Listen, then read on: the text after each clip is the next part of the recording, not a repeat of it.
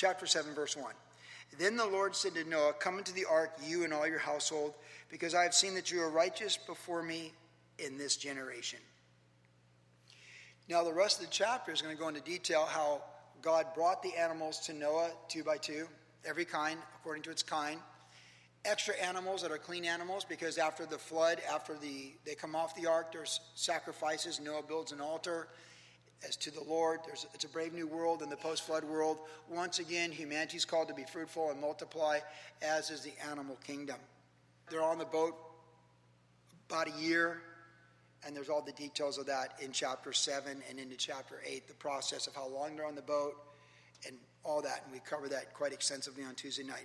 But I really want to focus tonight on this first verse of chapter 7. There's so much in it. It is before the flood, and it is time of the flood. It is the end of his age. It's the end of his world as he knew it. And because Jesus says, concerning his second coming, as it was in the days of Noah, so shall it be in the days of the coming of the Son of Man, where men and women are given in marriage, there's a sense of normalcy, but there's things that would reflect the last days, which the New Testament gives us a lot of detail on. They did not know until they went into the flood. And Peter talks in 2 Peter about how people scoff and mock the return of the Lord because they say things just keep going on the way they keep going on. But this they willfully forget, that a day with the Lord is like 1,000 years is as a day with the Lord. And that God's not slack concerning his promises, but he's long-suffering, that he's not willing that any should perish. And even so, too, with the second coming of Jesus Christ on the horizon of our linear timeline for our generation or our children's children or our children or down the road even farther. Because again, when Enoch walked with God and was taken, it was still 600 years before the flood came. We're told by Jesus to always be watching and ready for his return, who then is that faithful servant. And a lot of great men and women have lived their lives and stepped into eternity believing they'd see the return of the Lord for them before they died, and that they would not die. They'd be part of that generation that is translated without experiencing death. Just as Enoch walked with God and was not, for the Lord took him, he did not die, so too we're promised in the New Testament that there'll be a generation that walks with the Lord and they don't physically die. The Lord will sound a trumpet. And what a sound that will be when that trumpet sounds. And we who are alive will be called up to be with the Lord. He'll take his church out of the world before the great tribulation period and the final judgment of the world, the wrath of the Lamb, and then he'll come back with his church and the saints of old to establish his kingdom at the end of that 7-year tribulation period, what is commonly known as the 70th week of Daniel. It's a 7-year period unfulfilled yet still to happen on this planet. And we know in 2 Thessalonians that the only thing that's restraining the Antichrist and that end game described for us in the Great Tribulation, that time that Jesus said, unless those days were shortened for the elect's sake, all flesh would perish. The only thing that's restraining would be the Holy Spirit working through the church. We are salt, we are light, and we are restraint. We might not be many here tonight, and the body of Christ not be many on this entire planet, but Jesus said, narrow is the gate that leads to life, and few enter thereby.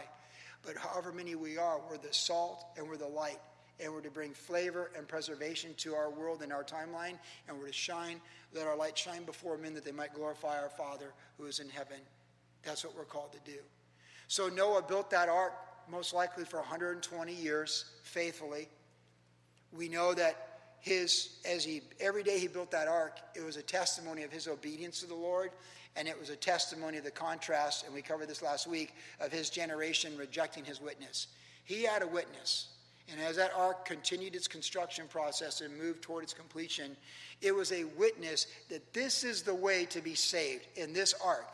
God provides a way of salvation. This is the way. If someone else wanted to build a boat thinking just in case this crazy man is going to make sense, we'll build our own ark, we'll do it our way. That's like world religion. That's the only floating vessel. If anyone else built an ark and suddenly it rained, their boats didn't make it.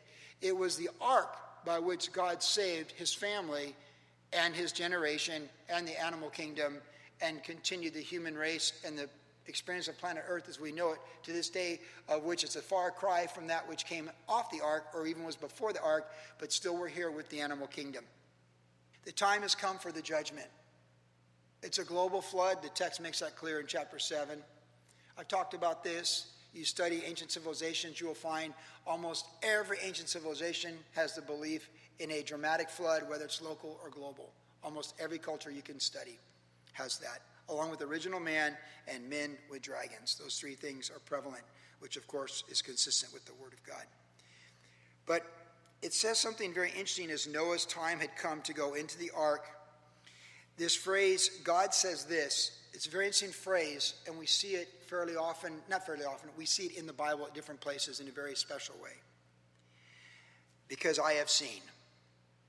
Let's think about that for a minute. God says to Noah, come into the ark, you and all your household, because I have seen that you are righteous before me in this generation. This verse, as much as any verse in the Bible, reminds us that God sees all, knows all, is aware of all, and he does not sleep or slumber, but he's just long-suffering, not willing that he should perish. He's aware of every injustice. He's aware of everything that's ever happened that's unfair. He's aware of every evil on this planet, and he sees, and he knows. And he knows faithfulness, and he knows rebellion. He knows obedience, he knows sin.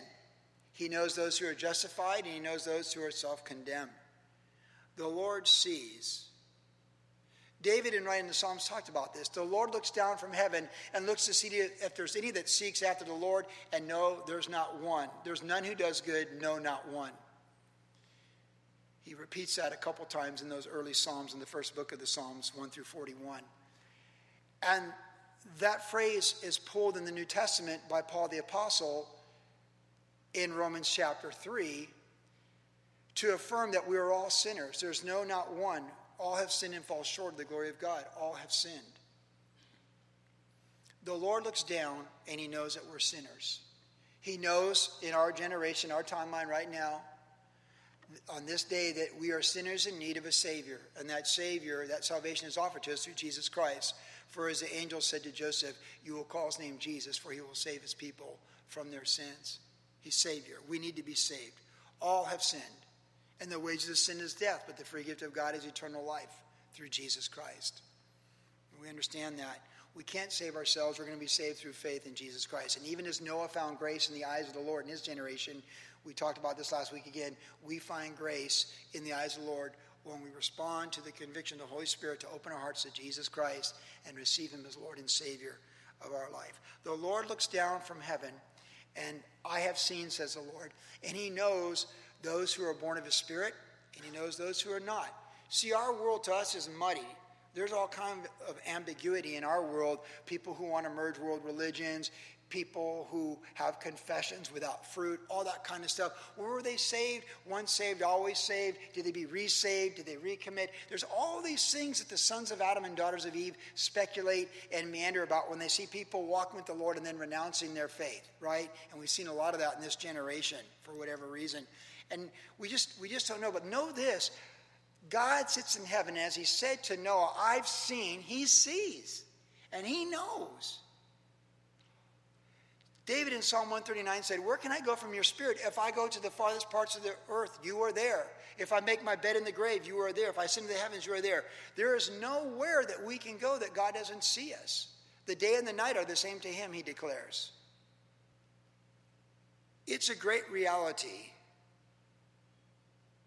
that we will give an account for every thought, word, and action before the throne of God. Just today, I was reading where Franklin Graham was reminding America of that. Did you catch it? He's in the news because he stands for righteousness in a wicked generation, just like Noah. He was asked about these famous Christians renouncing their faith and capitulating to the culture. And he said they'll give an account. They'll give an account for every word they say. They'll stand before the throne and they'll give an account. And it's true. Jesus said for every idle word we'll give an account. And there's nothing hidden from him to whom we must give an account. And he will reveal not just what we said and what we did, but the thoughts and the intents of our heart. See, you might do something good with the wrong motive. You might do something bad with the good motive. Rahab lies about the spies. That's lying. That's breaking one of the 10 Commandments. But her motive was good. And it saved the spies. And she's in the genealogy for Jesus. And she's commended for her faith in Hebrews 11. And there's not a lot of people in Hebrews 11, by the way.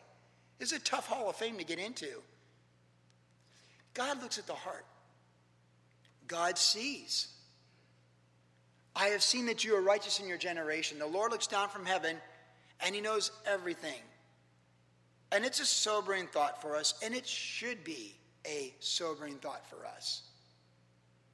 Paul's passion in ministry, that drive to take the public beatings, to take the public ridicule, the Apostle Paul was so driven by knowing, therefore, we must all stand before the Lord and give an account, that we become all things to all men, that we would persuade them to come to Christ. And we endure all things for the love of Christ. The Lord sees and the Lord knows. It's good to be reminded of that, because if you just look at news, media, or fake news, or whatever you want to call it, it's all manipulated with a perspective that people want us to be moved by. There's nothing new under the sun. That's been going on since the dawn of creation. Cain presented the news a certain way in his Canaan world. There's nothing new under the sun. People in power want to filter what information you get and how they present it, how you receive it, and how you respond to it. But if you only listen to the elitists, the people with all the money and all the wealth and all the control and all the power, the globalists, and if you only listen to the people who think they're everything, when in fact all glory of man is as the grass of the field that grows, it withers and it fades away, but the word of the Lord abideth forever. If you only listen to those people, you would think the world's one way. But that's not the real world. It's like a Hollywood set. Because all things are naked and bare before him to whom we must give an account. And that's the real world that we need to live in. The world of eternity while we're walking through time, space, and matter. That's the real world we need to live in. That's the reality. It's like when Elisha was surrounded by the Syrian army, and his psyche was like, oh my goodness, we're surrounded. And he said, there's more of us than them. And then he prayed that his servant's eyes would be open to see how the innumerable multitude of the Lord was surrounding them. That the Lord had far more going on in the spiritual realm, unseen, contrary to that which was seen, the Syrian army. It's important to have that perspective. The Lord sees and he knows, and that's meant to be a point of comfort to the followers of Christ. For we look not at the things that are seen, but the things that are unseen. That's what we're told. And we have to filter our time, space, and matter experience to the reality of eternity, and being reminded by this text that the Lord sees. I have seen, and he sees you. And when you do the right things, he sees it. When you do the wrong things, he's convicting you to fix it and correct it. When you think the right things, he's blessing you. When you think the wrong things, he's convicting you. He sees. See, the Holy Spirit's not just helping us to do the right actions. He's helping us to have the right thoughts. That we would build the equity of purity. That we'd build the equity of credibility through persecutions and sufferings. And we'd build the greatest equity of them all, forgiveness. On a recent podcast, my wife was listening to John Corson from Applegate. And he was talking about all the money spent on psychology and all the psychological problems that humanity has, and even those in the church. And he said, I know I'm going to offend a lot of people, but I'm going to tell you what I think about counseling yet again. So you can write your letters. You don't have to write your letters. You can do whatever you want to do. But know this. If you receive Christ's forgiveness and you show Christ's forgiveness, you will be just fine in the human experience. The Lord sees,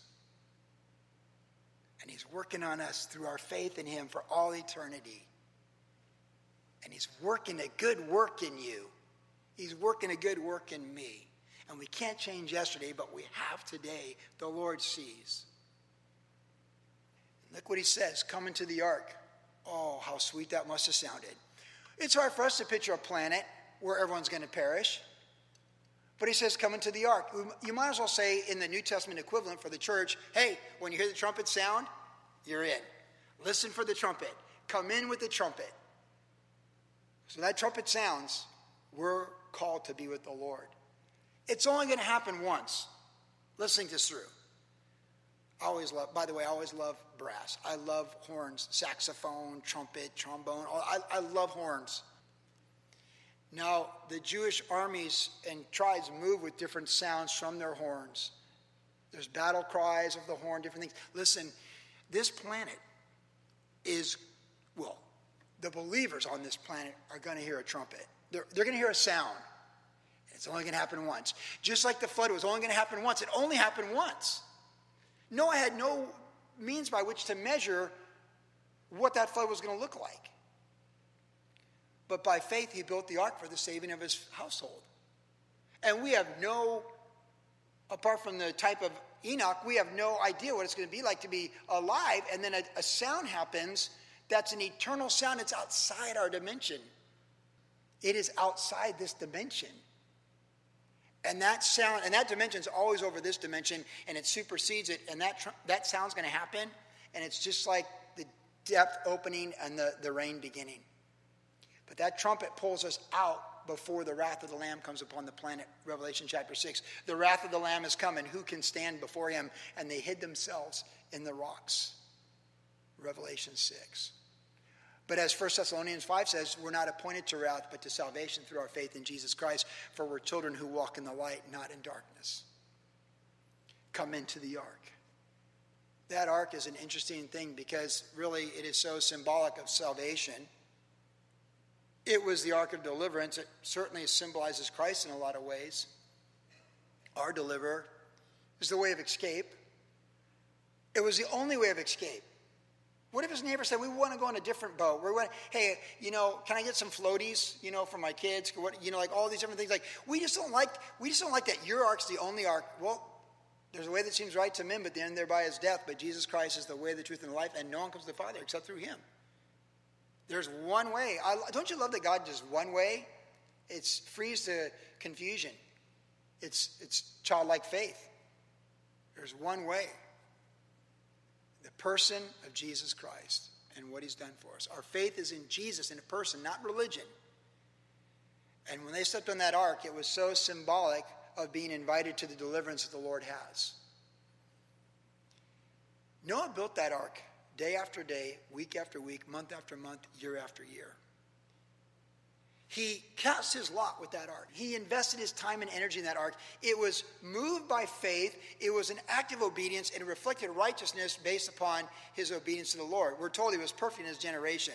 Not perfect, sinless, but the best you could be. And he certainly, as we saw last week, is a contrast to his generation that was rejecting the government of God. He submitted himself in his own heart to the government of God, and every day he built that ark, he cast another lot toward the kingdom. And then when it was time to be saved, the very thing he built in agreement and obedience to God was the very thing that delivered him. And let me tell you, when you face the grave, that life you've built through faith in the Lord will be your confidence on the day of the Lord, not your works. Not works of your flesh that could save you, but the works of the faith that confirm you. Now, the thief was forgiven on the cross, and Jesus promised him paradise that day. And that's a beautiful story.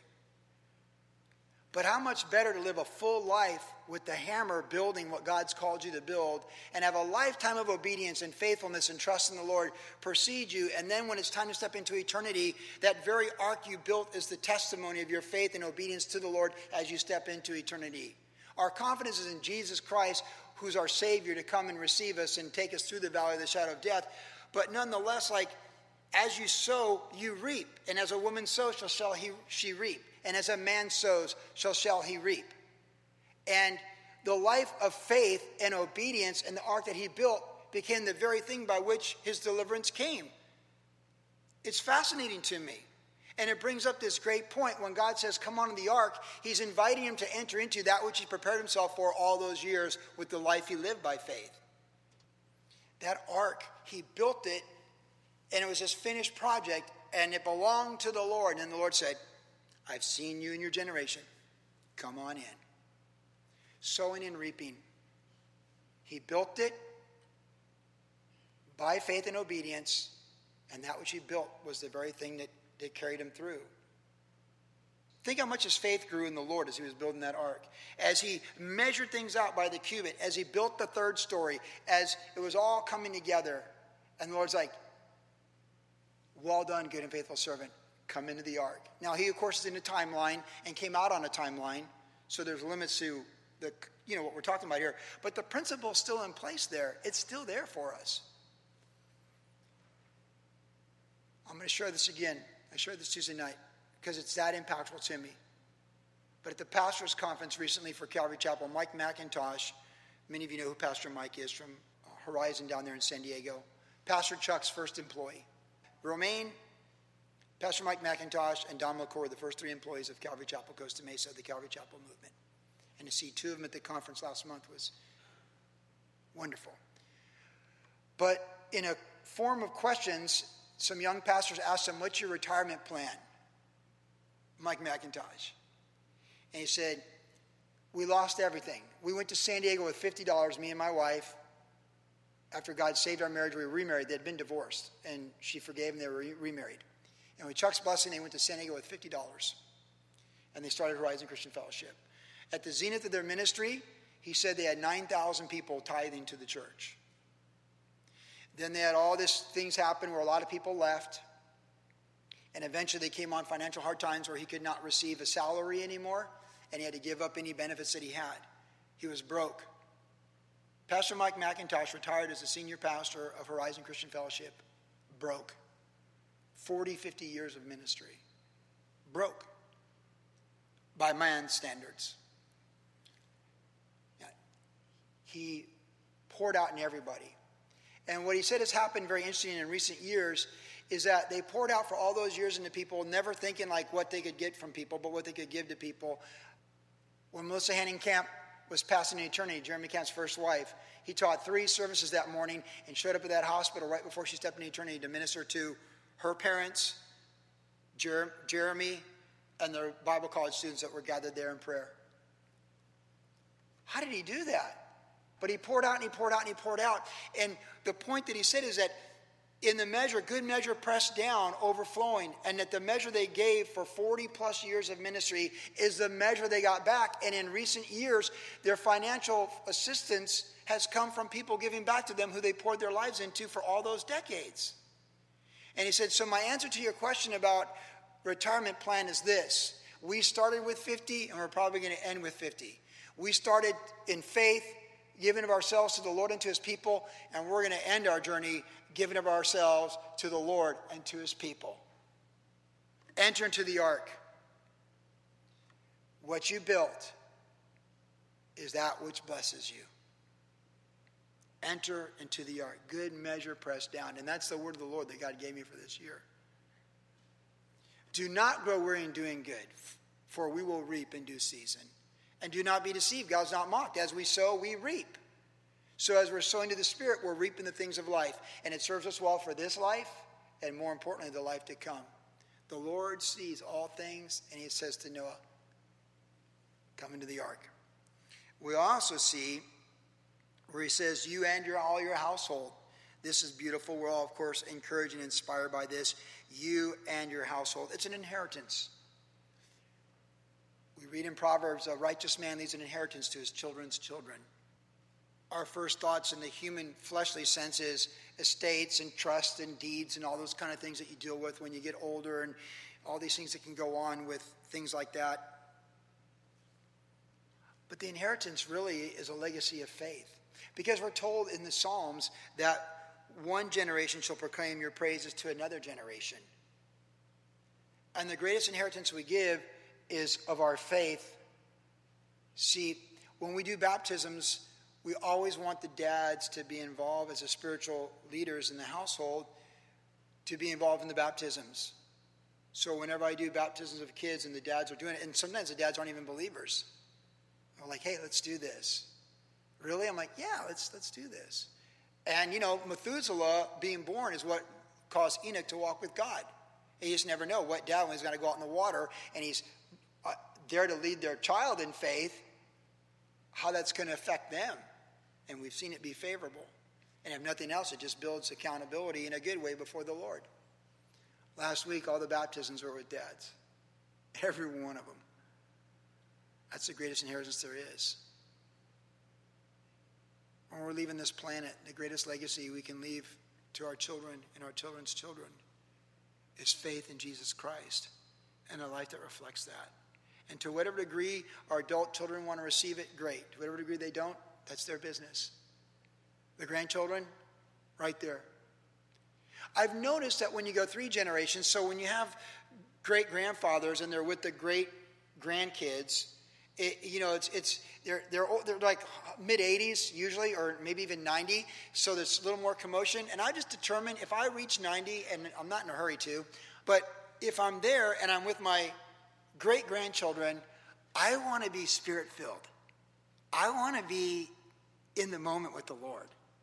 I want to be pronouncing blessings on my children's children's children. I want to be pronouncing blessings on them. When you're a grandparent, the most important thing pretty much is the grandkids. Okay? When they show up, time stands still. It's like, oh, what? I was talking to Mike Lucas at the beach baptism the other day, on Saturday, and he'll testify to this. He's security out here. I'm talking, Mike, so how's it going at work? How's the graveyard shift? He's like, well, this and that and everything else. All of a sudden, Clementine shows up, my granddaughter. I'm like, well, that's great, thank you. And I went right to Clementine and Belle, Isabella, my daughter-in-law, and Mike's like, hey, hubba. I'm like, hey, it can wait. Clementine's here, man. And even now at this point in my life, like, what's the vision at 58? Like, where do you go from here? Like, I know one thing. Every time I see these, I'm going to pray. I live to pray for these grandkids and to pray for my kids who are over them. And I live to pray for the call of God on my grandkids' life. And when they see me, I want eye contact, and I want to pronounce blessings to them. Like the Levites, the Lord bless thee, the Lord keep thee, the Lord make his face to shine upon thee and be gracious unto thee, right? That's what I want to do. I want to pronounce blessings upon them. I want the words of eternity and life spoken over them when they come in our house. I want them to see their grandfather praying with their parents when they're leaving the house. Sometimes it's pretty chaotic when grandkids leave the house too. Can I get a witness? A lot of times, it's shutting down.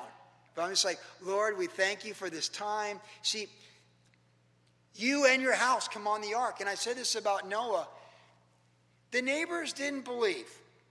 That ark went up. They did not believe. But what mattered most is his family did. His wife got on the ark.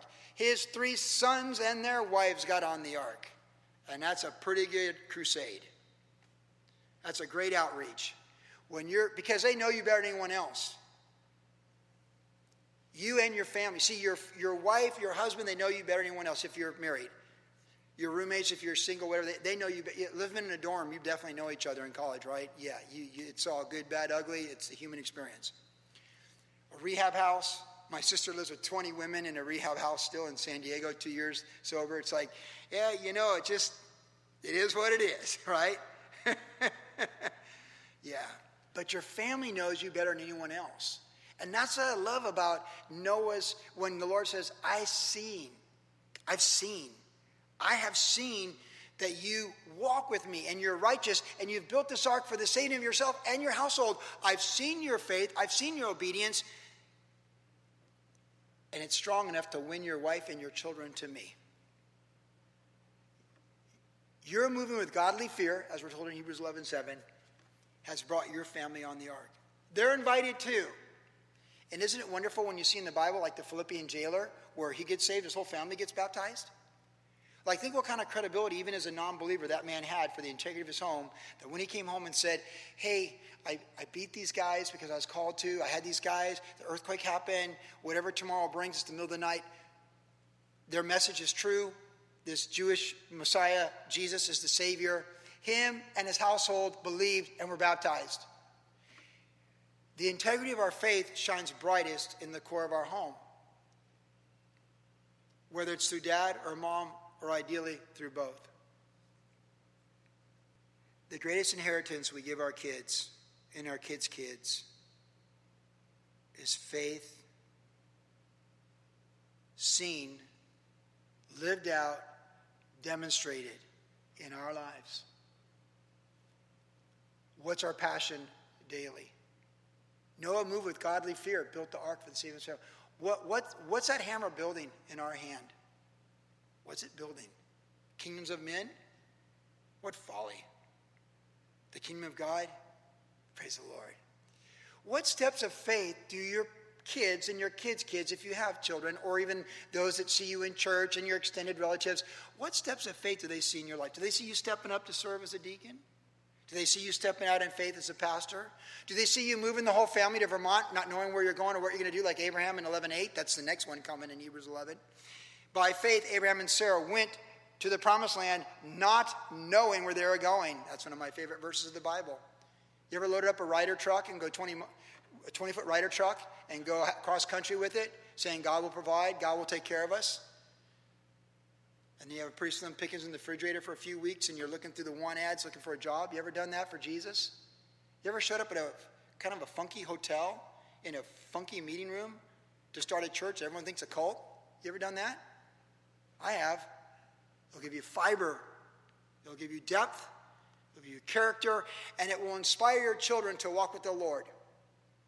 And even if they're not even old enough to know what's going on, it's a spiritual principle. It's like, it's a spiritual thing. It's a good seed sown. They might be 2 years old and they don't understand what you're really doing, but you're sowing a good seed, a seed of faith that's happening, and it's all around them. See, every act of faith that you build in obedience to the Lord, like Noah building the ark, it's an impact to your family and to your children and your children's children. They may not go to the church that you go to. They have to find their own faith, like the kids that were baptized last week. I told every one of those kids, this isn't your dad's faith or your mom's faith. This is your faith.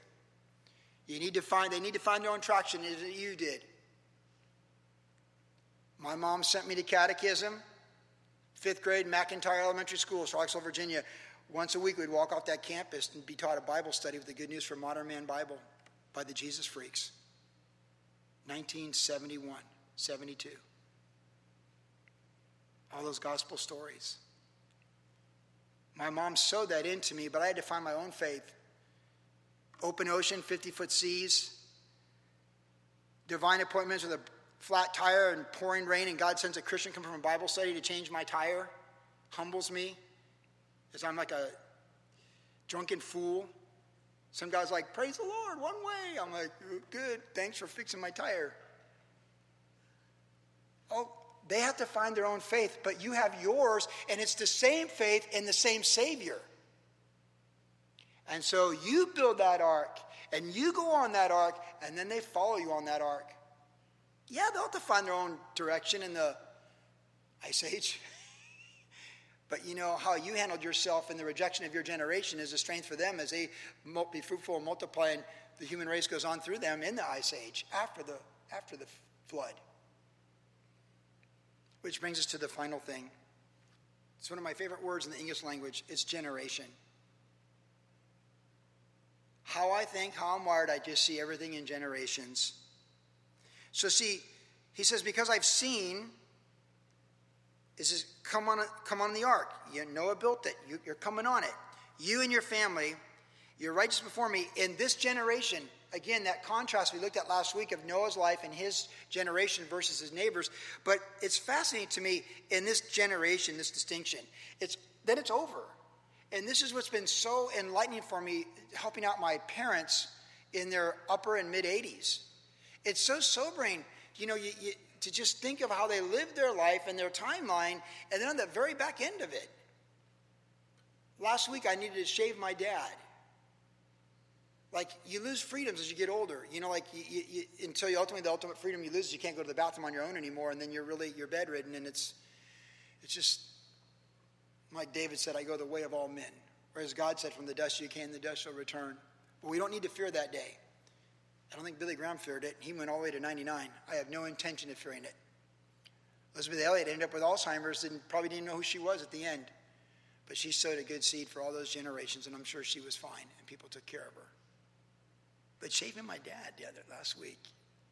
There's my dad, the colonel, Korea, Vietnam, ROTC, UW, University of Wisconsin, Masters UVA, all those things that he did. And he needs his son to shave him. He's been a good shaver, but Dad, I gotta do this. And Barbie, rehab Barbie's like, Dad, Joe, we gotta shave Dad. We gotta change his clothes. We gotta go get him new clothes. And that reality. I mean, I got pictures of my dad, like when he's in the Marines, like he's like 20, when he's the captain, lieutenant, headed for Korea. That crew cut Marine, He's a Marine's Marine. I'm talking the real deal. Bronze Star, combat, Korea. And Dad's all like this. How humbling it is to have to let me shave him. He can get this part, but he can't really get the neck anymore. Dad, we got to get this part. Of course, you buy him a really good razor and a really good shaving cream. He's a colonel. He deserves the best. And Barbie picked out all that. We got him really good Nike shoes, good stuff. Well, I'm looking good.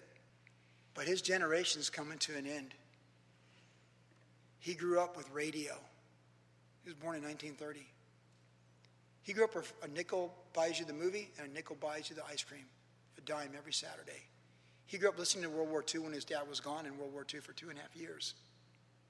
But that generation's almost gone, and this generation's almost gone. See, we're just right behind them. We're just right behind them. And I was supposed to say, hey, 60's the new 40. No, it's not.